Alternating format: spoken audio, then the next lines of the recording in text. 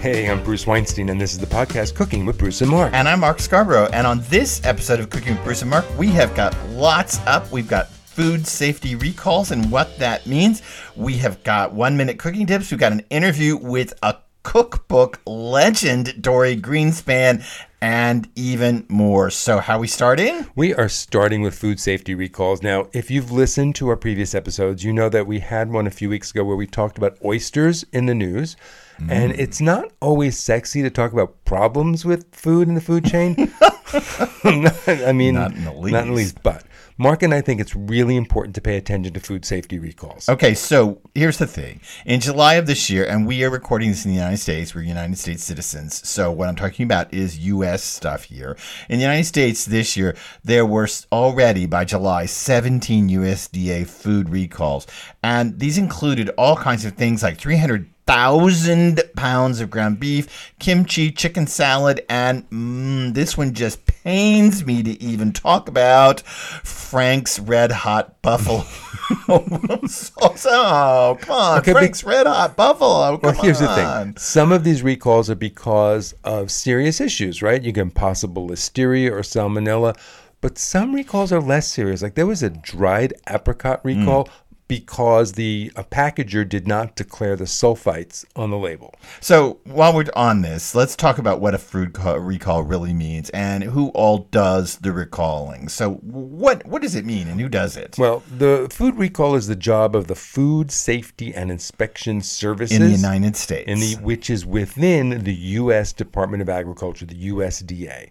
These are the people that inspect and regulate meat, poultry, processed eggs, and there's like one of them left, right? Or two, maybe two inspectors. Yeah, basically. That is very sad. And these are the people, the FSIS, the Food Safety Inspection Service, that is responsible for ensuring that all this food we eat is safe, it's wholesome, and it's accurately labeled. Now, here's what's interesting. All food recalls are first voluntary and then mandatory. So what happens is the FSIS decides in the U.S.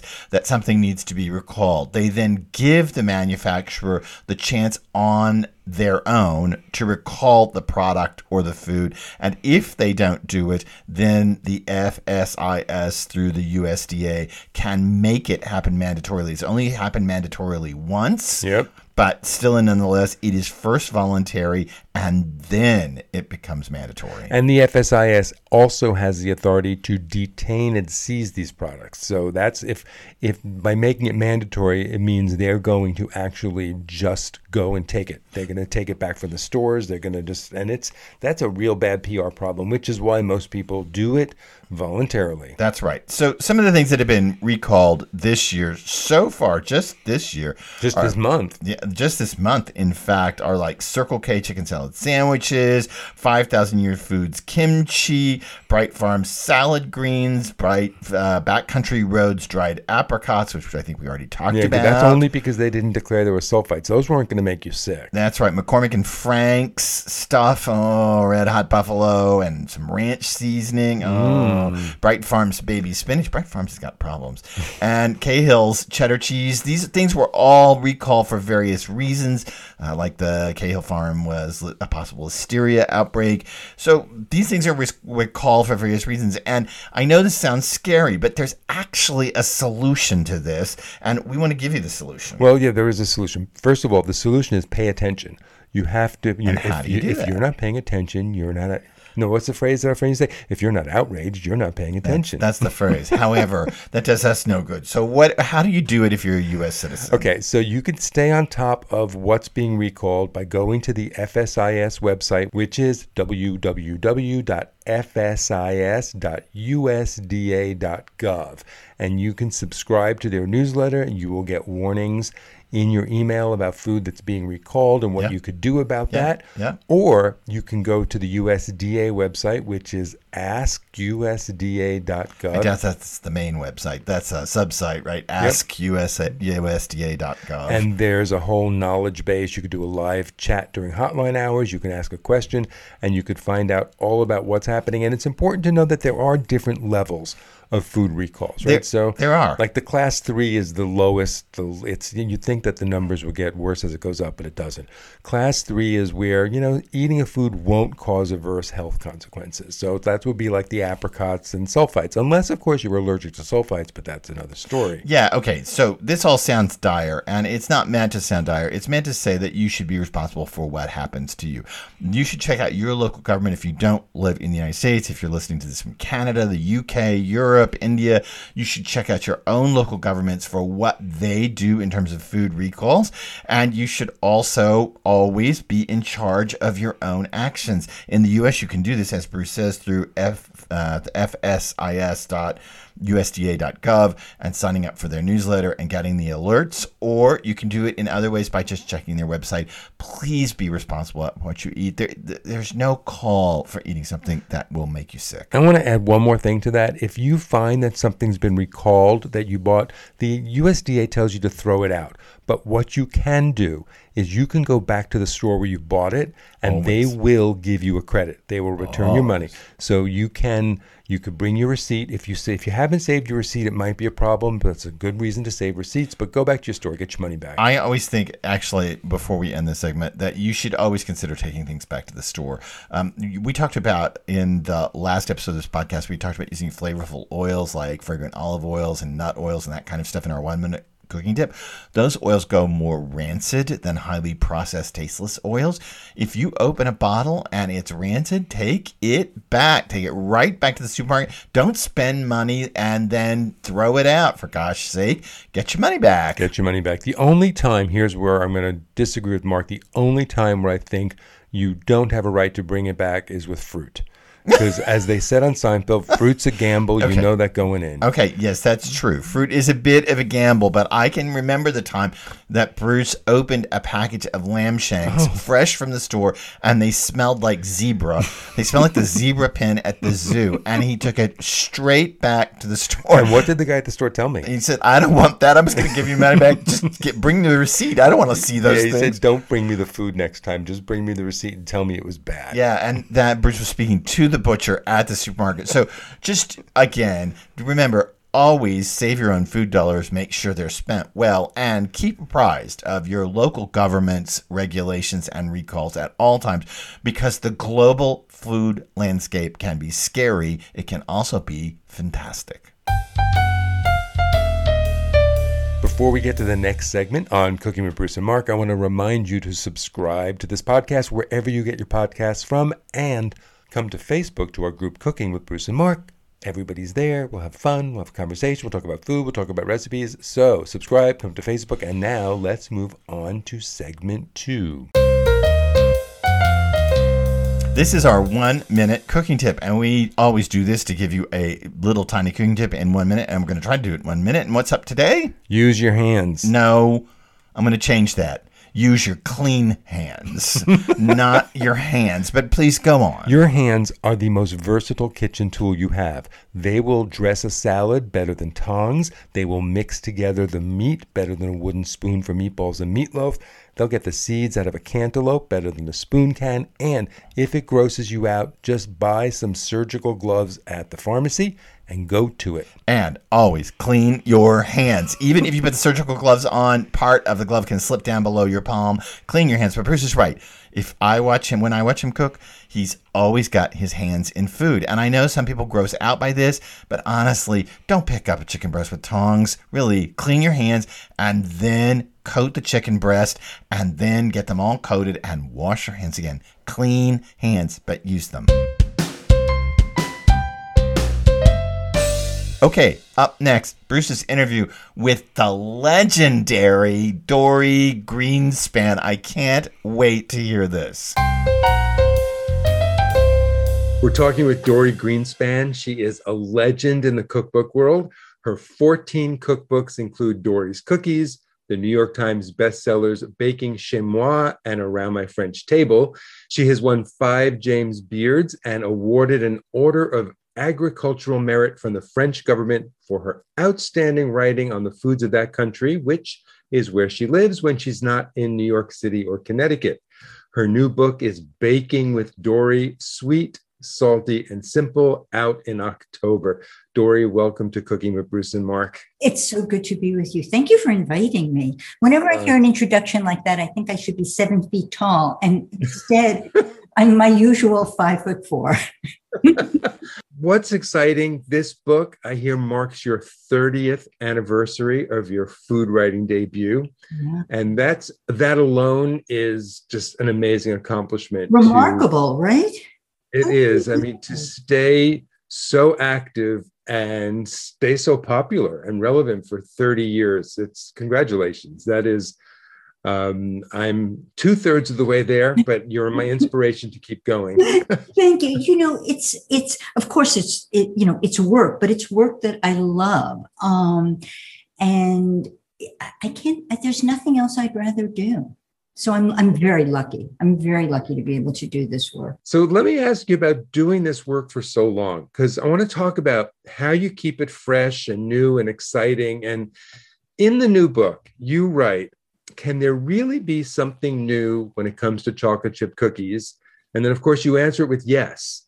And so tell me something about it. I mean, how do you keep it new and exciting with something as ordinary as chocolate chip cookies? Okay, I'm going to go back to when I was working on Dory's cookies, because I discovered something that I'm sure a million people before me had discovered. It just took me a while, but I was working on Dory's cookies, which was, I forgot, 150, 200. It was a lot of recipes for cookies. And it seemed like such a good idea when I started. And then I actually had to work on it. I thought, how am I ever going to come up with so many cookie recipes? Cookies are cookies are cookies. And I discovered that, first of all, that's not at all true. But I discovered that the more you focus on something narrow, the broader your view becomes, because you're really concentrating on a subject. And I could have, if my deadline didn't, arrive, I could have gone on and on with cookies. And I find that with food, there's always something, particularly with baking, but there's an ingredient that you look at and think, oh, I wonder what that would be like with coriander. Oh, I've never thought of putting coconut in with cherries. I'm not making this up, but you start thinking about combinations. Of course, with COVID, I didn't travel, but travel is always a great inspiration for me. Seeing what other people are baking. I'm lucky enough to spend a lot of time in Paris, but it's what I think about 24/7. It's food, right? And when I was thinking about chocolate chip cookies, my classic chocolate chip cookie is based, as I think all of our chocolate chip cookies are, on the Toll House cookie. But you start playing with the proportions. You start thinking about the texture. You want a little bit more brown sugar. Maybe you don't want spice. Maybe you want to change up the chocolate. There's always something in a recipe that can inspire the next recipe. It's really nice when your work can be so varied within even a single subject that you really start to inspire yourself. I think that when you reach that point, you've delved so deeply into a subject. That's really wonderful. It feels exciting. And after all of these years, as I said, I feel lucky. After all of these years, to still be able to get excited about what I'm doing is pretty great. It's fantastic. So some of your books were inspired by your life in Paris, and this book is a little more American. I think it's really approachable to an American audience, especially now. Still in the pandemic, people are looking for comforting, easy recipes, and you offer so much of that. I love that the book starts with these wonderfully simple breads. Just like one of the first pictures in the book is my morning toast, with a little jam. And to me, there's nothing more comforting than that. And to be able to offer like the perfect everyday toasting bread is so, it's really something that I want. Thank you. It's funny, you say every day, and I was thinking about certain recipes, and that bread was one of them, as daily recipes. So yes, like that. But this book, it's the first kind of all-purpose baking book that I've done since Baking From My Home to Yours, which was published in 2006. And I think of this book as a morning to midnight book. You can bake through the day. And I was so happy to have a place to do breakfast baking because I love that. What I liked also about what you did in the simple breads is that you started to use more interesting grains than just wheat in this book. And I want to talk a bit about that, like your iced honey apple scones with spelt. I mean, that's totally original. Why spelt in that particular recipe? I bought a bunch of grains. I mean, it's very exciting that I can go to an ordinary supermarket. I mean, I stop and shop in the Big Y because I'm living in a small town in Connecticut. And to be able to go to the store and find so many different grains. And I bought a bunch of them and I started to play with them because I really didn't have experience with them. And spelt is an easy grain, but there's a kind of sweetness with spelt. I love, and which I didn't use before. I've been using some more rye than I did before for that kind of grounded, earthy flavor. And, we were talking about how can you make a change in a classic recipe. One way to do that is to start playing with different grains and see what they do to texture, what they do to flavor, what they do to color. Like I love the way rye turns something gray sounds like such an unappealing color, but it can be very pretty how whole wheat or wheat germ or bran leaves those little flakes. They're small changes, but they're exciting. They are, and they add a visual appeal that we all know is so important. So they do subtly change flavor, but even more dramatically, as you say, I think they change the appearance. And you could do that in really sexy ways that make something simple super extraordinary. Simple is my middle name. And I don't decorate very much. I don't frost very much. My food and certainly my baking is very, very simple. And so I do rely on the beauty of the ingredients, on the shape of something, on the color of, a golden brown or a dark brown or a caramel brown. But I've come to embrace brown as a beautiful color. So I think that the natural beauty of what we bake shines. I couldn't agree more. Mark and I used to always say, undue fussiness doesn't get the dinner on the table and it doesn't get, toast on your plate in the morning. And it's important to keep it exciting and to keep it beautiful, but to keep it simple.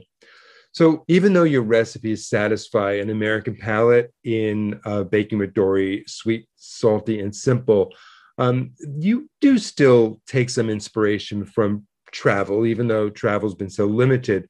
I mean, for instance, tell me a little bit about the Lisbon chocolate cake. I'm always inspired by travel. So the cover cake is the Lisbon chocolate cake. And it's a great example of something very simple being beautiful because of the ingredients. It's brown. So the base layer is almost like a brownie. It's a dense chocolate cake. And then there's a whipped chocolate ganache, which is just heavy cream and chocolate. And you put it in the refrigerator and you turn it every 10 minutes or so until you can beat it and spread it. And then there's a third element.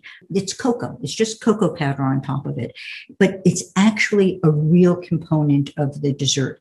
I think this is so beautiful. And I was so excited when it was chosen for the cover. But I was in Lisbon with my husband, Michael.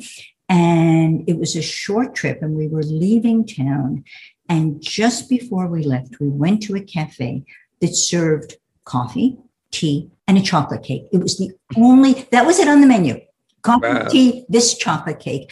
And we came in just as it was opening and they just had boxes and boxes and boxes. They had just delivered them of this cake. And I tasted it and I loved it. And I took a quick picture of it. And I didn't have time to talk to anybody about it. And we flew back to Paris.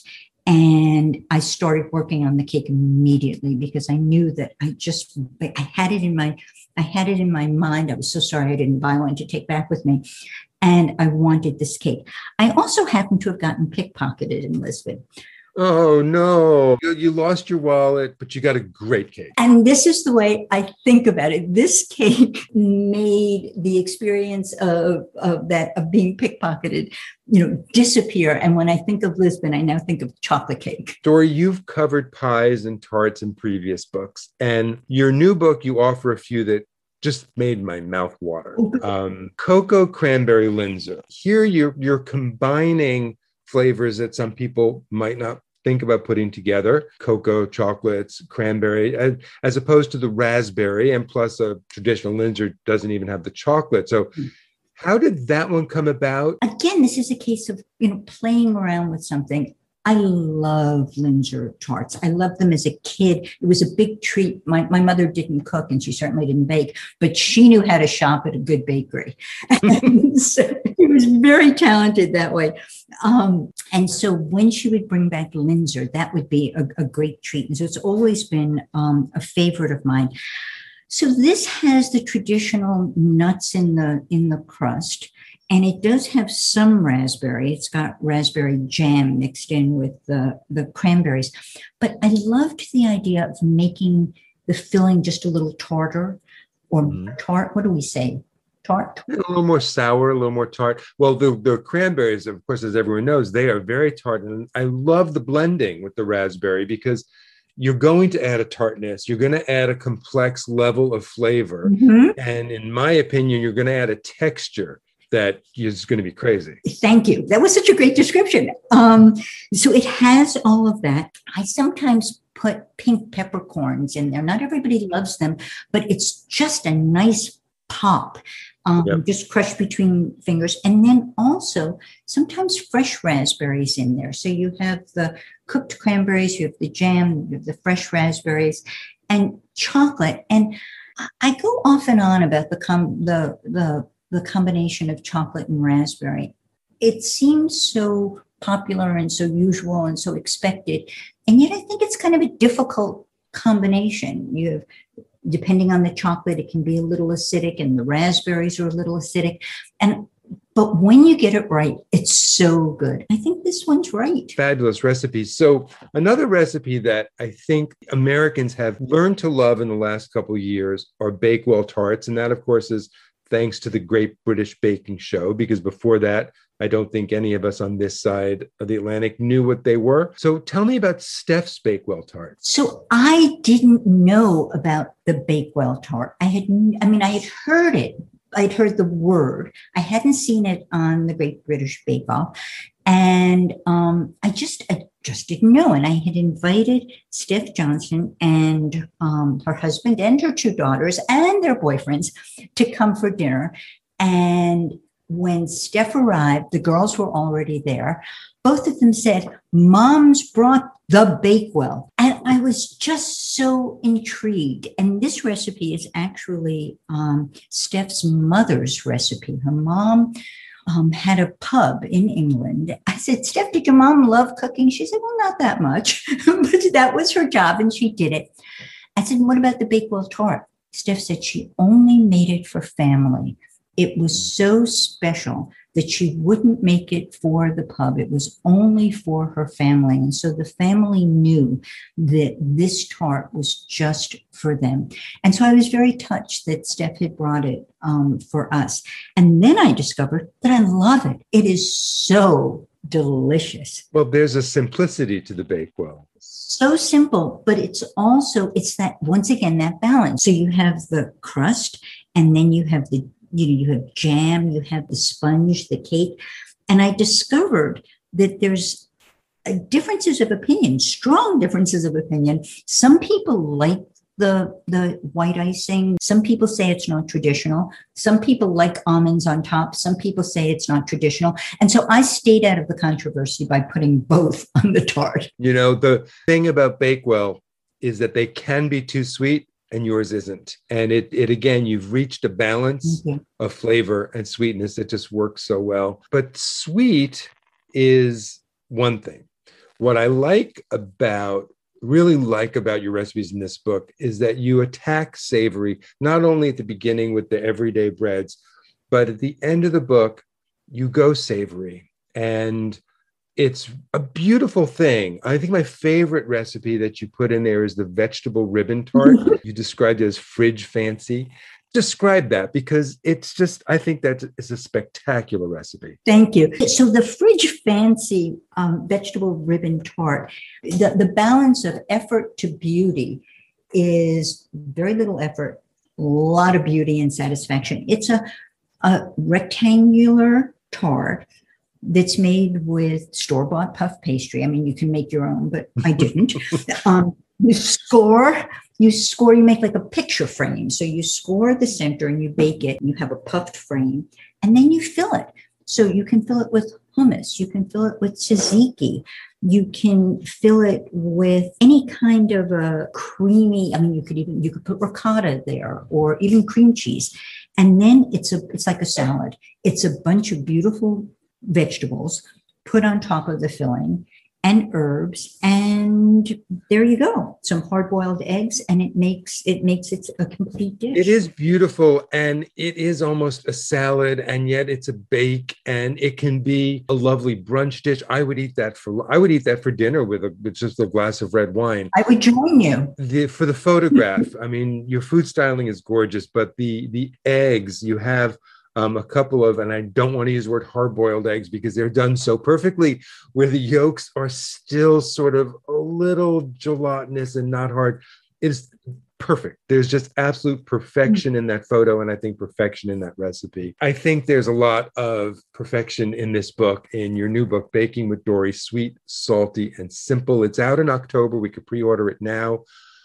Dorie, thank you so much for being on Cooking with Bruce and Mark. Thank you for inviting me. And it's been great to talk to you. Thank you. That was unbelievable. I can't believe that Dorie Greenspan came on this podcast. That's just fabulous. It was so much fun. Yes, thanks, Dorie. Thanks so much for being a part of what happened. And now we're moving on to our last segment. Segment 4, as we do every episode, what is making us happy in food this week? You go first. Oh, I'm up? Okay, I'll tell you what. Sausages on the grill. Ooh. People forget that you can grill sausage often. And the summer's up. Grilling's here. We're kind of running out of summer, but we're still here in summer. And you know what? I love sausages on the grill more than I can almost say. And you're not talking like smoked brats. You're talking about like raw sausages. Yeah, because you've got some amazing lamb sausages and some chicken tequila sausages. We have a little grocery store up over the border in Massachusetts from us, and they sell great handmade sausages. They sell chicken chipotle lime sausage and turkey cranberry sausage. Honestly, I think that sausages on the grill are just a spectacular thing because they get this gorgeous flavor to them. They get nice and hot. A lot of the fat runs off. And they are so unbelievably tasty, especially if you grill them with some peppers or some onion slices. Just fabulous. Eat them with some sliced summer tomatoes. That's dinner. It's perfect. It is a perfect thing, sausages on the grill. Okay, what's yours? What's making me happy? It's so simple. Blueberries. You know, Mark had talked in a previous summer episode about corn. Well, for me, it's blueberries. And here's the thing. When I was a kid, not even just a kid, until I was about in my 30s, I hated blueberries. I can't. Who hates blueberries? I thought they were tasteless. That's like hating the sun. I thought they were disgusting. Okay, I don't know. There was something about blueberries. And now I think I dated some guys who hated the sun, actually. Anyway, okay, go on. And so now we live in a house with gardens, and Mark planted blueberry bushes. I did. And here's the thing I didn't realize about blueberries. And I'm a food professional. I should have known this before Mark started planting them 10 years ago. Different bushes put off different kinds of blueberries, right? Just like apples, not every apple tree is the same. You get green apples and red apples. It's so obvious. But it wasn't obvious to me. A blueberry was a blueberry. So we have 5 blueberry bushes, and we have 3 varietals of blueberries. And some of them are bigger and fatter and sweeter. Some of them are smaller and more tart. And I have fallen in love with, and we get so many off of our 5 bushes. I've already gotten 8 pounds. Yeah, Bruce even had enough that he made a batch of blueberry chutney with them. And I have to tell you that we have 2 collies, and one of our collies goes out and with his front teeth picks off the ripe blueberries one by one that are near the ground. It irritates the crap out of me because I'm growing these for us. He loves blueberries. But he goes out and just uses his very front teeth to just carefully pull off the ripe ones one by one that are nearest to the ground. Blueberries. I love. They're also my dog's favorite thing this week. Yeah, they are. Making him happy. All of our favorite things. So that's our show, Cooking with Bruce and Mark. Thanks so much for joining us. Thanks so much for being a part of it. I hope that we gave you some relevant information. I hope we gave you some interesting facts. I hope we gave you some interesting dory along the way.